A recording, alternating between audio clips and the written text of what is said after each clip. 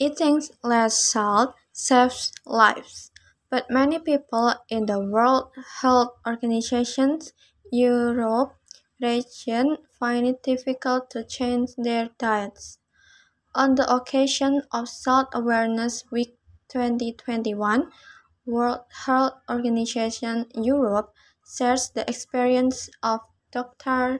Joana Ferreira, who is helping her patients in Portugal find healthier alternatives of processed of traditional foods to reduce their salt intake.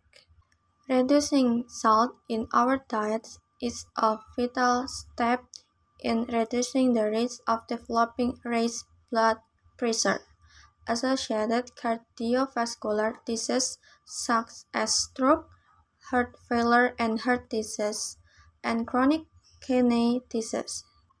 Health workers can play a critical role by educating patients and raising awareness of the dangers of excessive salt consumption. Clear guidance can empower people to take control and reduce salt in their diets by changing their salt eating behaviors and choosing less salty foods.